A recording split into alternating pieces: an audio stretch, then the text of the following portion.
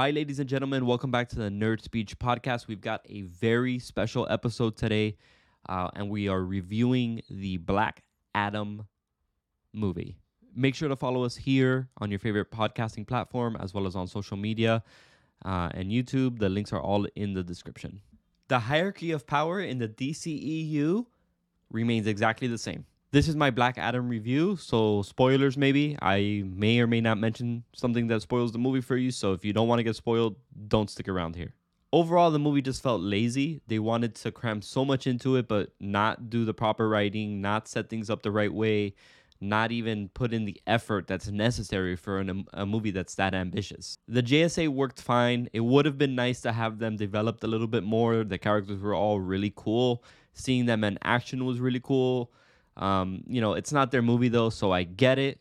Otherwise, outside of just that shallow, very cool aesthetic and battle capability and battle scenes, there's not much more to them. The dynamic between the JSA and Black Adam, though, was 100% written by a 7-year-old child. The movie sets it up to where the JSA goes to try and subdue Black Adam, but they make it a point to try and negotiate with him first. However, they show up, they run up on Black Adam, and they say, "Hey, Black Adam, you've got two choices.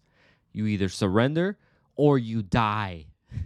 Look, I'm not a professional negotiator or anything like that, but I'm pretty sure that's a bad approach when you're trying to negotiate with somebody. By the way, that was literally the dialogue. That was verbatim what is said in the movie. They told them you either surrender or you die. Come on, dude. Like, what is that? The normal human characters felt a little bit weird.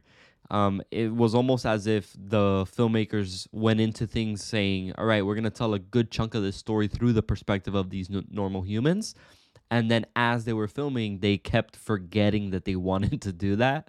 And don't get me started on the kid. Like, what was that kid's purpose? Not Black Adam's son, the other kid. What was his purpose in the movie other than to just be annoying as hell? No hate to the actor, though. Like, I think he's fine. He did an okay job performance-wise. I just think they wrote him in a way where, they didn't maximize his full potential. And he was just this, like, annoying skater punk. The humor was terrible. I never want to hear a DC fanboy complain about MC humor ever again. This movie literally tries to copy MCU humor and completely failed at it. And not only was it bad humor, but it was also cheesy. And sometimes, the humor leads to the cheesiness or the cheesiness makes it funny. No, these were like two separate things. This was like the deadpan. I guess technically The Rock was trying to be stoic when he would deliver these jokes because he's a stoic character.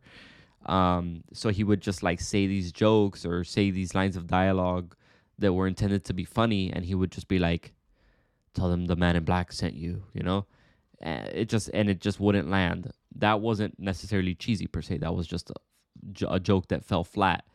But the movie was just cheesy, and every superhero movie to some extent is going to be cheesy. That is absolutely 100% normal. I think what happens here is that it's such a dated script and story, and I don't know what the exact cause of this is, but it is next level cheese in this movie. And when it is not being cheesy, it's just very unsubtly, very in your face saying, "I'm not a hero, I kill people." Which, we understood that right away. Like, you didn't need to keep repeating this to us. Like, we already knew that. The Rock did an okay job, I guess. At the end of the day, he's The Rock. I will say that he only had one expression the entire movie. Take that as you will. He had that stoic, like, just kind of like mean face. No people's eyebrow. No, expression other than that. So I guess technically that's something new for him. I don't know what to do with that piece of information, but he did an okay job, I guess. The story and the script were just really so subpar that the movie just falls flat. It felt like a combination of an early 2000s superhero movie that didn't age well, and then a marketing campaign designed to make The Rock look cool as hell. which is unnecessary because we know The Rock is cool as hell. We know he's a badass. We know he's, you know, the most electrifying man in sports entertainment. Um, they didn't need to show us that. Like, I would have preferred a movie with some character development, um, high stakes kind of situations, and some just substance to it, other than just showing us yet again that yes, The Rock is a badass. You know. I honestly forgot to mention the villain, by the way. So I think that speaks for itself. You know, it was a throwaway villain. It didn't make any difference whether there was a villain or not, to be honest. Um, so, you know, take that as you will.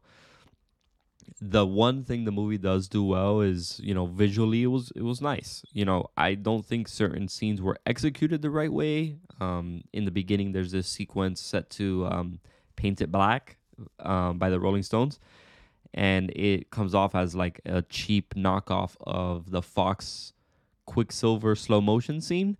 I didn't like that. I think it could have been done well, and they just botched the execution of it, especially because like we already were introduced to the character, and then this served as like another introduction of his powers, and it was just weird. But other than that, the rest of the visuals were great. It was a CGI spectacle, without being like a CGI vomit spectacle. It was decent, I guess. So yeah, some of those scenes looked really cool, and that's always fun to look at when it comes to superhero movies. So no complaints from me there. Overall, this is a turn off your brain and enjoy the spectacle type of movie. There's not much actual substance to it outside of that. Um, it really just felt like a compilation of cutscenes from a video game rather than an actual, you know, movie with a cohesive story where you're invested and you care. Uh, it's just really a hey, go spend 2 hours, turn off your brain, enjoy the media being thrown at you. Cavill's cameo at the end was pretty cool. I like him as Superman. I'm glad he's officially back as our Superman. And there's really not much else to say aside from that. He's in the movie for 5 seconds. I think they messed up in revealing that cameo. Whether the leak was on purpose or not, the fact is they embraced the leak and they kept kind of hinting at it. The Rock wouldn't shut up about it. I think that was a mistake. You know, I get why they did it. They need to fill seats ASAP because I think reviews are going to kill this movie. We shall see, I guess.